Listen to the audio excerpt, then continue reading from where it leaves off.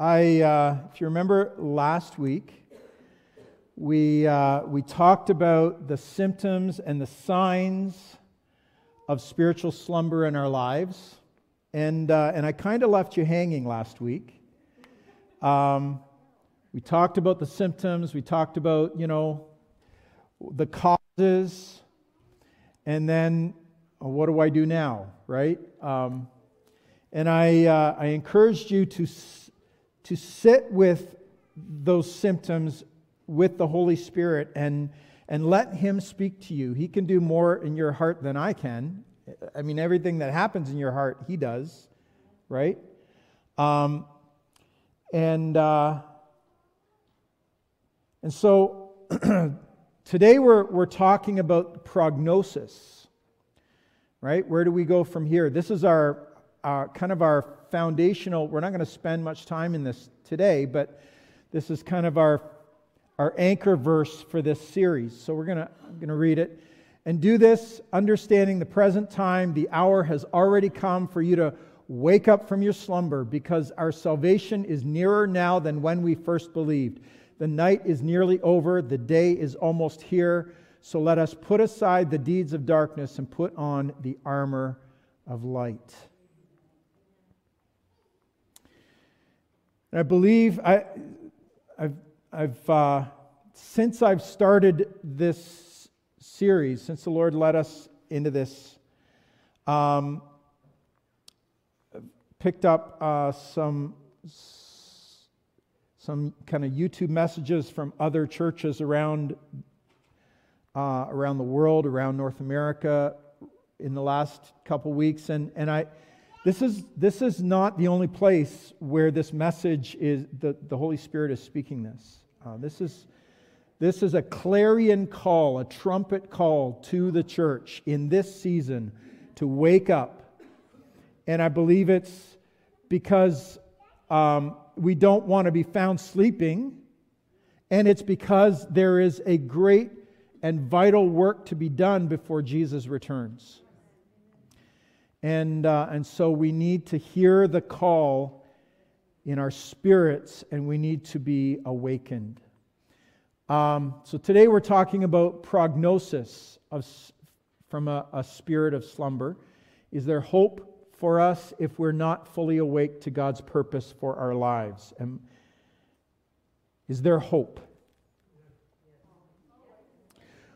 Well, let me say, first of all this morning, and I'll circle back to this at the end of the message, but your prognosis depends on you.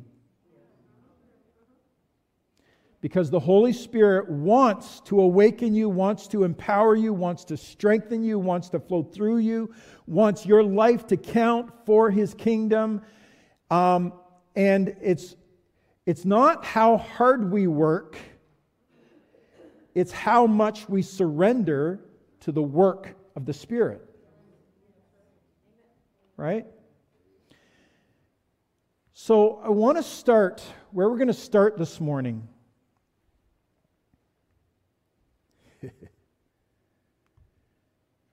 Faithful wounds. Faithful wounds. Surrender to the scalpel of the Lord.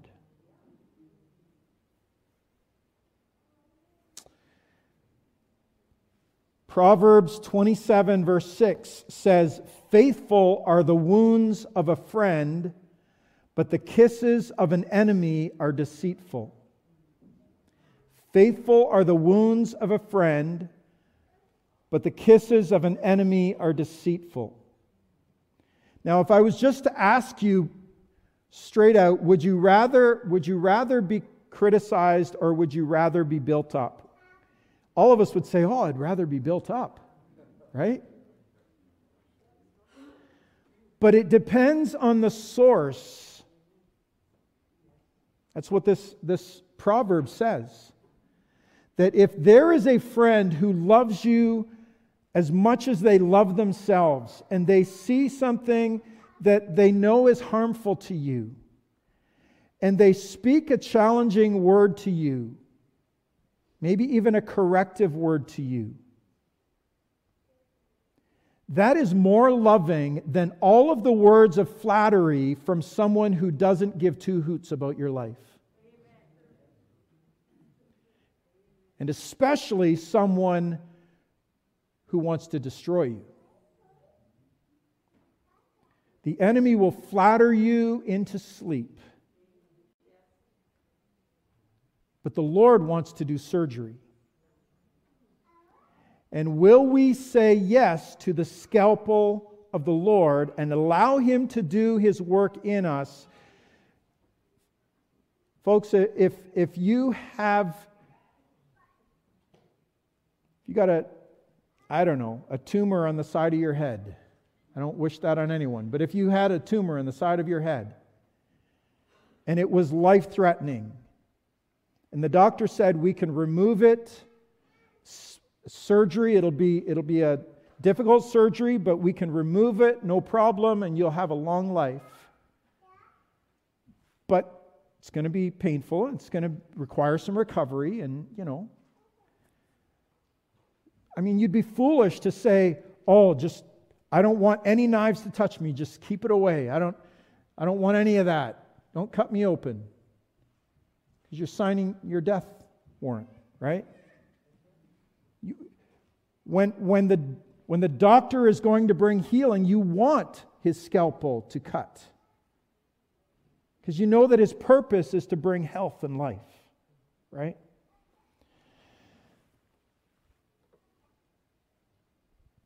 Hosea chapter 6, verse 1 to 3. Come, let us return to the Lord. He has torn us to pieces, but He will heal us.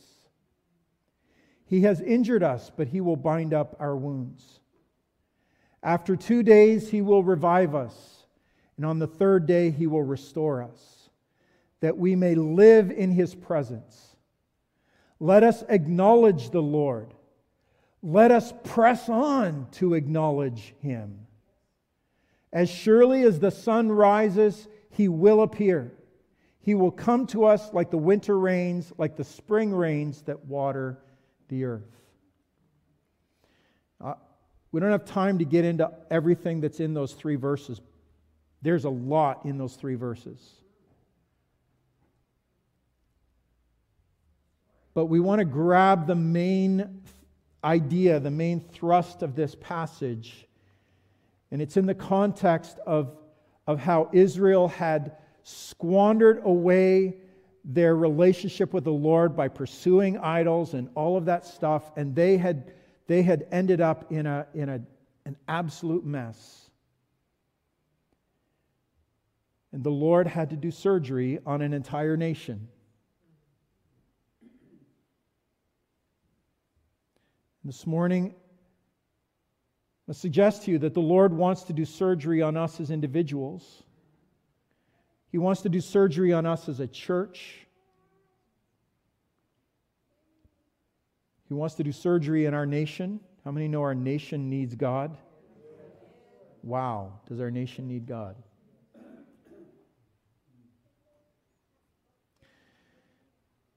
But there's the need for this willingness to come under the scalpel, to allow the Lord to do His work, to cut away the garbage, to cut away the stuff that needs to go in our hearts. Those of you who are here, those who are watching online, whether you're coming to Jesus this morning for the first time or the 50th time, I have to tell you that it will cost you. It will cost you. Anything worth having will cost you. We've become an entitled culture where we expect to be owed everything. The government owes me, my parents owe me, my employer owes me. Newsflash, nobody owes you anything. And every blessing you experience either costs you or costs someone something. If you want a stable career, it will cost you. If you want a thriving business, it will cost you. If you want a good reputation, it will cost you. If you want a healthy family, guaranteed it will cost you. Those who are wise can see past the cost and understand the power of delayed gratification. That if you pay the price now, you will get something of value in return if you see it through to the end. Salvation is no different. Salvation, yes, is a free gift to come to Jesus. It is a free gift of forgiveness. But that doesn't mean that there isn't a cost. First of all, it cost Jesus everything. But secondly, Jesus said, "Whoever wants to be my disciple must deny themselves, take up their cross daily, and follow me." Now, when Jesus said that, the cross was not a religious symbol. It was an instrument of death. And it was a shocking thing for Jesus to say. Everyone who wants to be my disciple must deny themselves and take up their cross daily and follow me. For whoever wants to save their life will lose it, he says.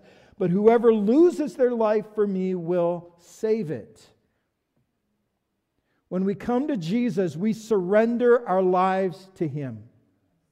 All of our selfish ambitions, all of our greedy desires, everything we thought we knew, everything we thought we wanted, everything we thought we would become, we surrender it to Jesus. It is the great exchange. We give Him everything we are, and He gives us everything He is. It costs us everything, but I want to tell you today that I believe that the benefit infinitely outweighs the cost. What are the benefits of knowing Jesus? Well, first and simply, of course, the thing we talk about maybe the most is we have forgiveness and freedom from the guilt and pain of our sin. That in itself is pretty awesome, right? We get a fresh start with a clean slate. We have access to healing from the brokenness of our past. We have a new identity as a child of the living God. We have a new purpose to live our lives in a way that counts for eternity. We have a new friendship in Jesus, who walks with us every day by the presence of His Spirit. And He says He will never leave us. He will never forsake us. He will provide for you. He will protect you. He will lead you. He will fill your life with peace and joy that no circumstances can touch. And if you do it right, the life that Jesus offers you is the best and greatest adventure in the world. Every day He plants opportunities and experiences in your path where you can trust Him and see Him work through your life, to see people around you touched by the love and the grace of God. Besides all of this, you have the promise that you can know with assurance that when this life is over, you will spend eternity in the presence of God. A place of unending peace and joy. And in fact, as we walk this journey, I would say that the presence of God and heaven itself begins to become more real to us as the years go on than even the things we taste and touch and see around us. So you can try and hold your life together, or you can let God undo you.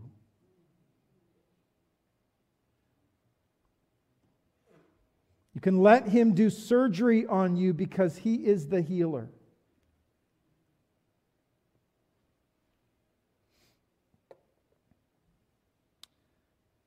There was a guy in the Gospels that we call the rich young ruler. Just a rich guy who had a position of authority. We don't know his name. We don't know what he was ruling. But we know he was a powerful, wealthy young man who heard Jesus teach on a number of occasions. And then we're told, as Jesus is leaving one of his teaching moments, this young man runs up to Jesus, throws himself at his feet, and he says, "Rabbi, what must I do? Master, what must I do to find eternal life?" And so Jesus, playing along, because this guy is stuck in a religious system of performance, of doing. If you just give me one more thing to, feat of bravery to do, one big task to do, then I'll gain it, I'll earn it. So Jesus plays along and he throws out some of the laws, the Ten Commandments to him, and he says, "Oh, I've kept all those." And Jesus in Mark's gospel, I love Mark's version of this. In Mark chapter 10, in Mark's gospel it says, Jesus looked at him and loved him and said, "One thing you lack, go sell everything that you have and come and follow me." Because Jesus knew what his idol was.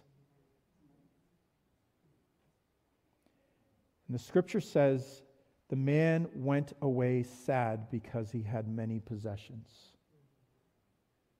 The cost for him in his mind was too great.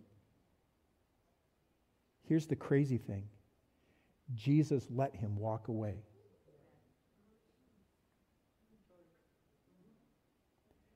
It is our choice what our prognosis is.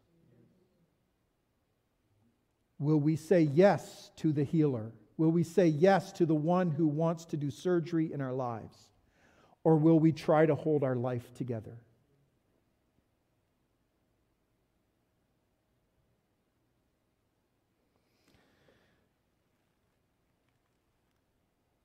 So last week, we talked about this church in Sardis, this letter that Jesus sent to the church in Sardis.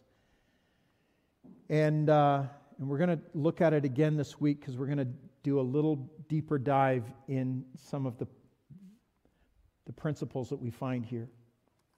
So let's read through the six verses here. To the angel of the church in Sardis write, "These are the words of him who holds the 7 spirits of God and the 7 stars. I know your deeds. You have a reputation of being alive, but you are dead. Wake up, strengthen what remains and is about to die, for I have found your deeds unfinished in the sight of my God. Remember, therefore, what you have received and heard. Hold it fast and repent. But if you do not wake up, I will come like a thief, and you will not know at what time I will come to you. Yet you have a few people in Sardis who have not soiled their clothes. They will walk with me dressed in white, for they are worthy. The one who is victorious will, like them, be dressed in white. I will never blot out the name of that person from the book of life, but will acknowledge that name before my Father and his angels.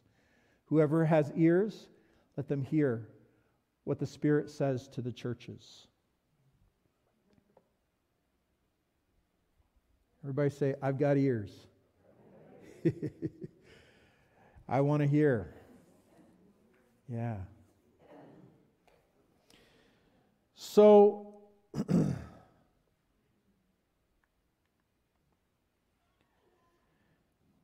first of all, Jesus says to this sleeping church, wake up. That was great timing, Cletus. You just yawned.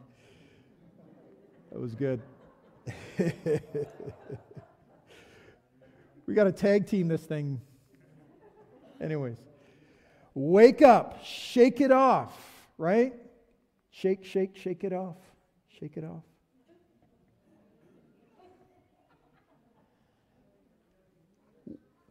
So it begins by admitting or recognizing that you have been slumbering, or at least dozing off, and that you haven't been fully awake.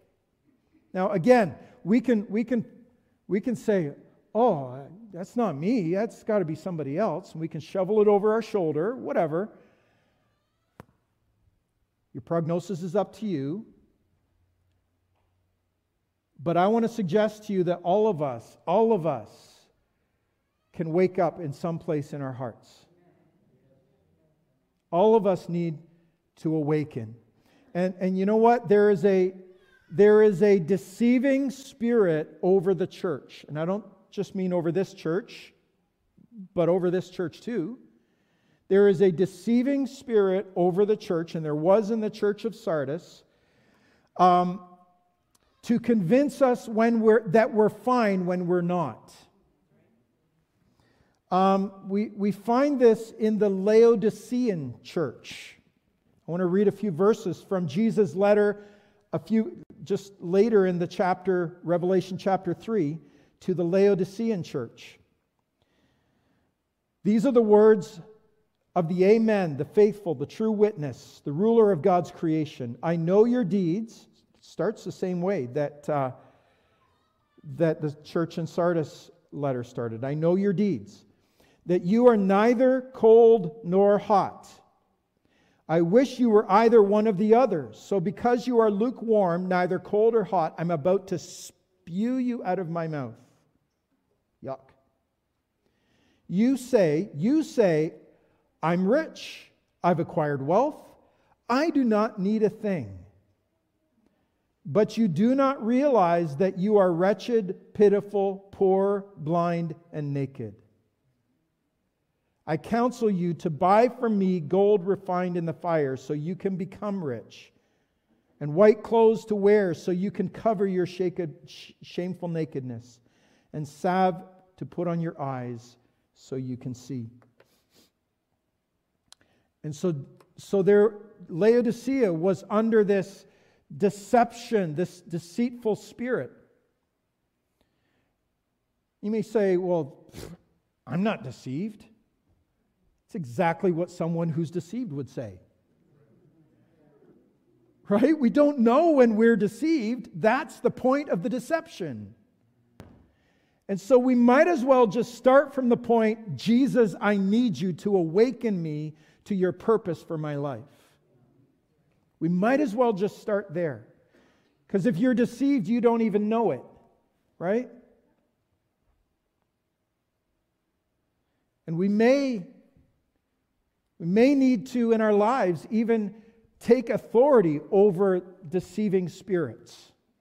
Some of you may need to hear this. That you may need to take authority over deceiving spirits and demonic. I'm talking about demonic spirits that want to lie to us and lull us into sleep. You have authority.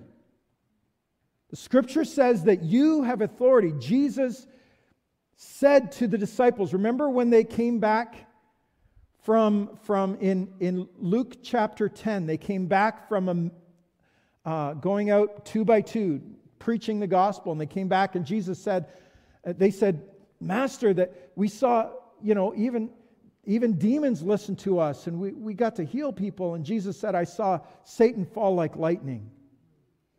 And then he went on to say, I have given you authority to trample on serpents and scorpions and all the powers of the enemy.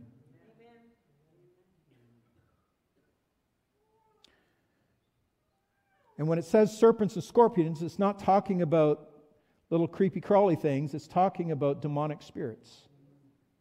I've given you authority to trample on serpents and scorpions and all the powers of the evil one. May I suggest to you that if we're not trampling on serpents and scorpions, we're not doing what God has called us to do. And so you may need to take authority over demonic spirits and just tell them to go. My life belongs to Jesus. I've been purchased by His blood. I belong to Him. In the name of Jesus, get out. Right? And take the authority that is yours. It's part of waking up. It's part of coming to the place of saying, I may be under the influence of a slumbering spirit. Right?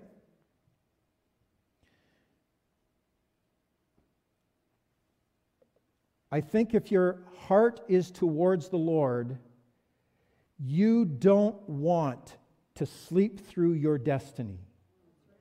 You don't want to sleep through God's purpose for your life. You don't want to sleep through what He is up to in the world right now. And the things that He wants to do in the shallower region, in our region. We don't want to sleep through it.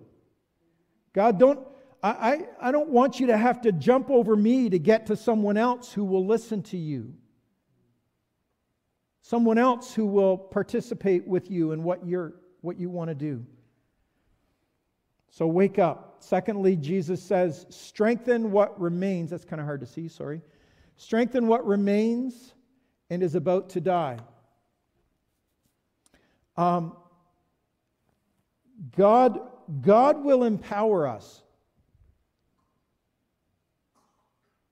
The things that you will accomplish for God aren't going to happen because you're strong or wise or smart or powerful enough. It's going to happen because Jesus is flowing through your life with wisdom and power and understanding.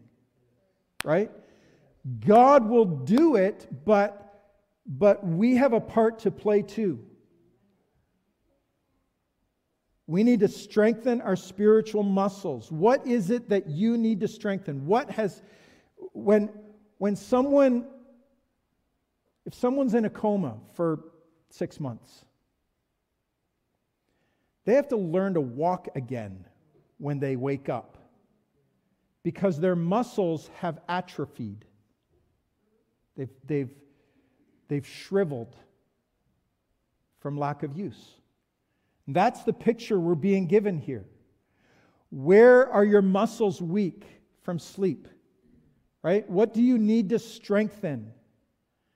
Do you need to strengthen prayer? Are you weak in prayer? Well, Laura would say, come to prayer meeting. Right? If you need to strengthen prayer, maybe show up where people are praying and learn from others how to pray. When was the last time you shared your faith in Christ with someone who needs Jesus?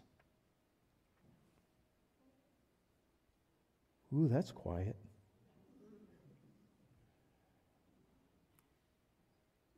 Is that not the job Jesus gave us to do? Right? But I would guess it's not happening in our lives nearly as often as it needs to happen.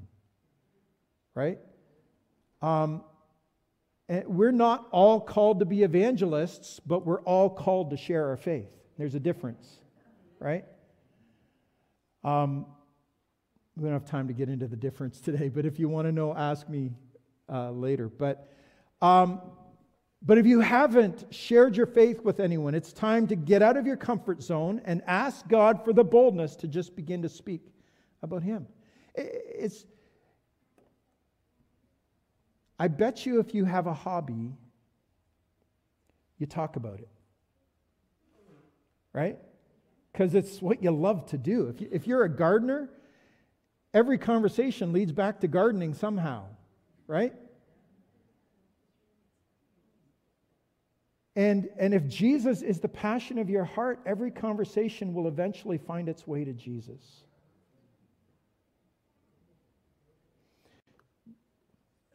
All right. That's just two examples. But what is it for you? Maybe it's, do you need to strengthen your peace?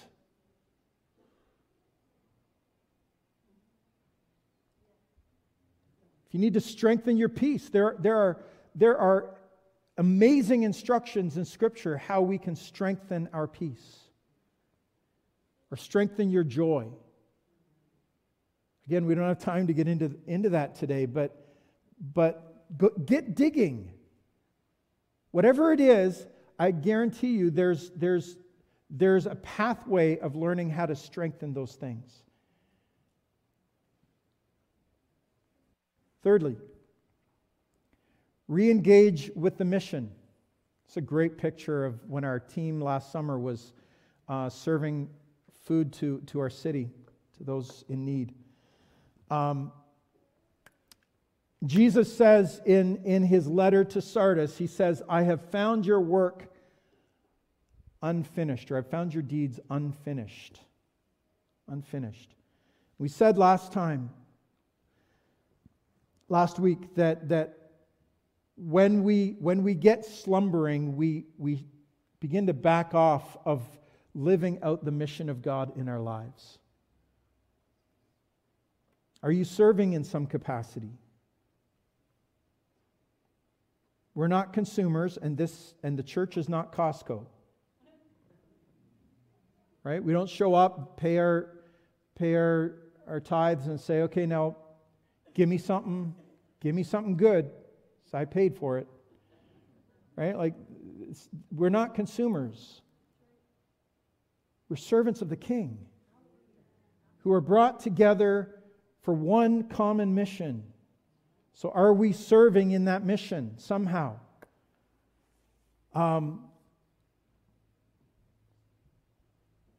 If you've been MIA, missing in action for a season, it's time to re-engage with the mission. You're going to be hearing a lot in the weeks to come about the word teams. That's a code word. It's a code word. When we talk about teams, we're talking about serving. Because when we serve, we want to serve together. Jesus wants everything that we do as a church to be relational. Right? And so when we serve, we do it as a team. And so we're going to be talking about becoming a part of some of the teams that we're in the process of reshaping and rebuilding some of our teams that kind of went to the wayside during COVID. It's time to step it up, right? So we're rebuilding some of those teams, and you're going to hear talk about that in the days to come. So ask the Lord, where do I fit? How can I serve? What is my part to play in the kingdom work that God has called us to do? And then remember. So in the letter to Sardis, Jesus says, remember what you have received and heard. So we need to be reminded of truth. Right? We need to be reminded of truth. But not only biblical truth. Many of us in this room have had God speak prophetic destiny over our lives. And we've let the destiny go dormant. Remember what you have received and heard. What does God want to stir up in your heart again? What are the dreams and visions and passions and callings that God had put in your heart that are unfinished? And let Him stir those things up again. Remembering remembering is so key. All through Scripture, we learn about remember, remember, remember. Throughout the Old Testament, they would put up piles of stones, and they would say, this is a place of remembrance. This is an Ebenezer. That means stone of remembrance. We put this here so that we will remember what God did. Then when we get to Judges, if you've been following, we just kind of came out of Judges a little while ago, if you're doing the scripture reading with us. And there's a cycle of forgetting, right? They forgot the power, the majesty, the goodness, the love of God who rescued them out of Egypt. We need to remember, right? And so God says in His letter to the church in Ephesus, verse 4 of Revelation chapter 2, "Yet I hold this against you, you have forsaken the love you had at first. Remember, therefore, from where you have fallen." Remember from where you have fallen. So some of us might say, when I look back at when I first came to Jesus, or when I look back 10 weeks ago, 10 years ago, 10 decades ago, whatever. When I look back at when I first came to Jesus, wow, there was a passion in my heart. I fervently wanted to live for Him. I just, there was no holding back. I just went all out for Him. But now, I'm still faithful. But where's the passion? Where's the zeal? Where's the determination to push through every obstacle for the sake of serving Jesus, right? Remember the height from which you have fallen. You've lost your first love, the love you had at first. And he says, repent and do the things you did at first. How do I get back there?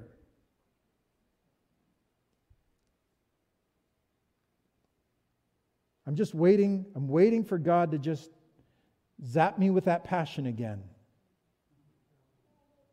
No, it's not how it works.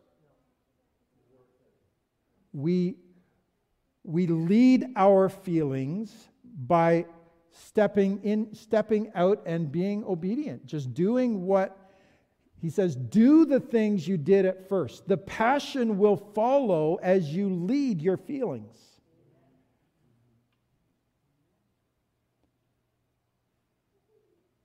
We are immature people when we let our feelings lead us. We need to lead our feelings. We need to step out. We need to do the things we did at first. And then repent. I won't spend a long time on this one because in 2 weeks we're going to do a deep dive on this one. But the word repent is a word that means to rethink, to change your mind. We don't like to change our mind, do we? A lot of political debates going on these days between people who don't want to change their mind. We're not great at changing our mind. But this life that Jesus calls us to is a life of humility and repentance.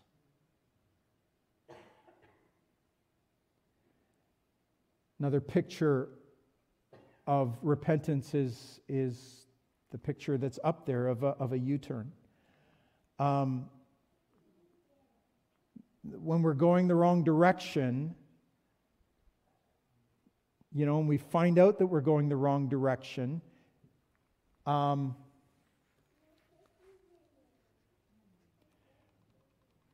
we've had some conversations in our car from time to time. about going the right or wrong direction. And I always know where I am. I always know where I'm going.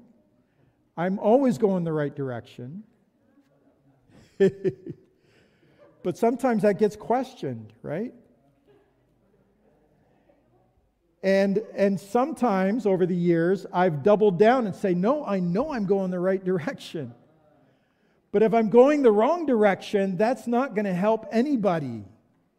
If I just double down and say, no, I know I'm going the right direction.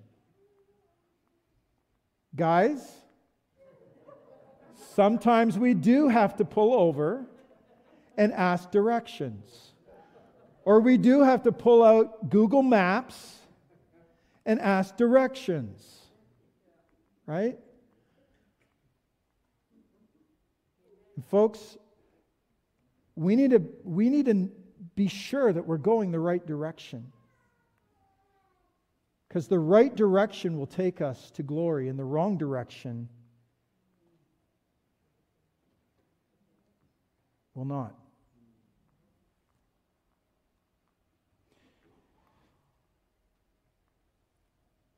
So I'm going to ask you to stand.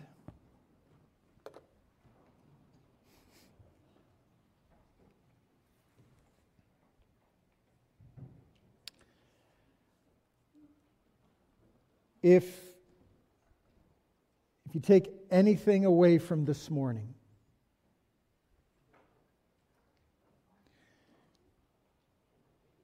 take away that scalpel image.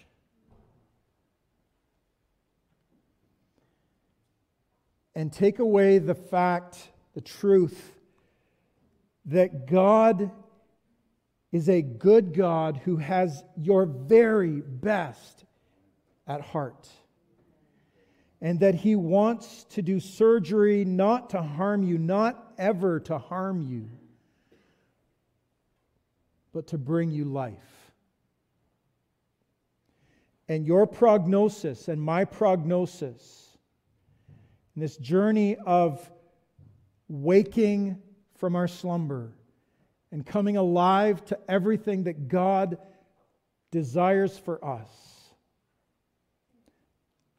the prognosis is largely up to us.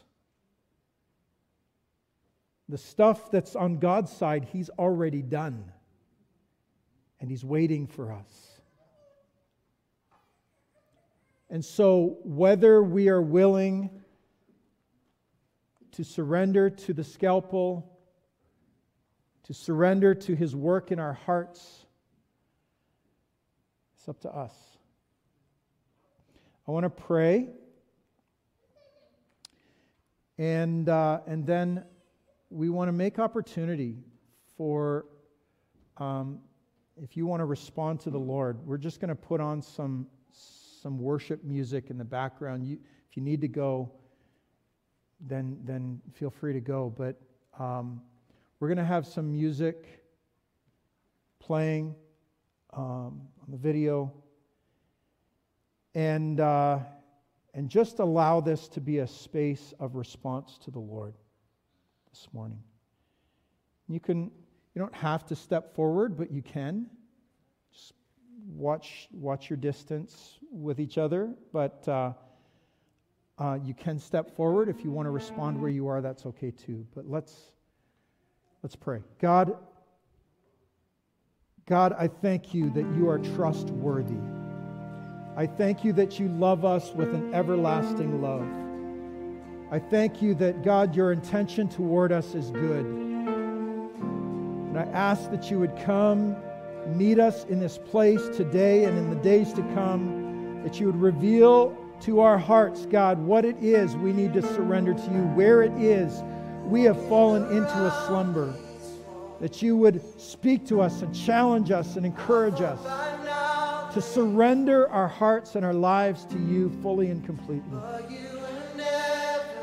God, we need you today. Come and meet us in this place, we ask. In Jesus' name, amen. Amen.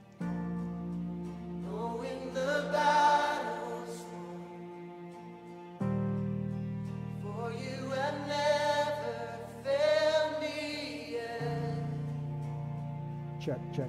Pam just reminded me of something I was going to share with you, and I forgot. So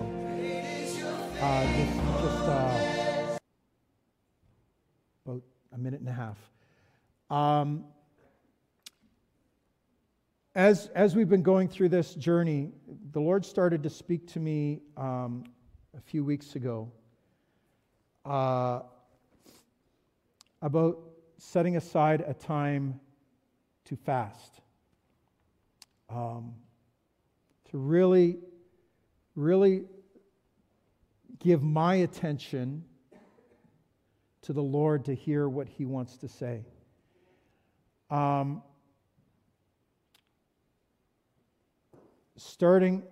So after next Sunday is Mother's Day. Starting that Monday is 3 weeks, 21 days to Pentecost Sunday. And as your pastor, I just want you to know that I'm going to be doing a liquid-only fast for 3 weeks leading up to Pentecost.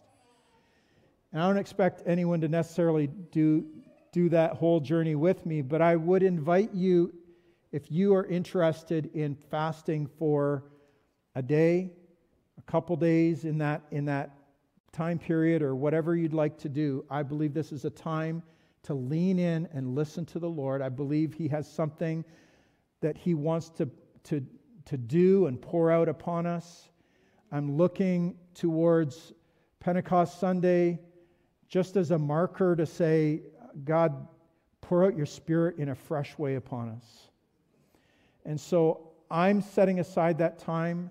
I invite you to join with me in that journey in as much as you feel led to do. Pray about it, but pray for me that I will be hearing the Lord clearly as I do that. So, thank you.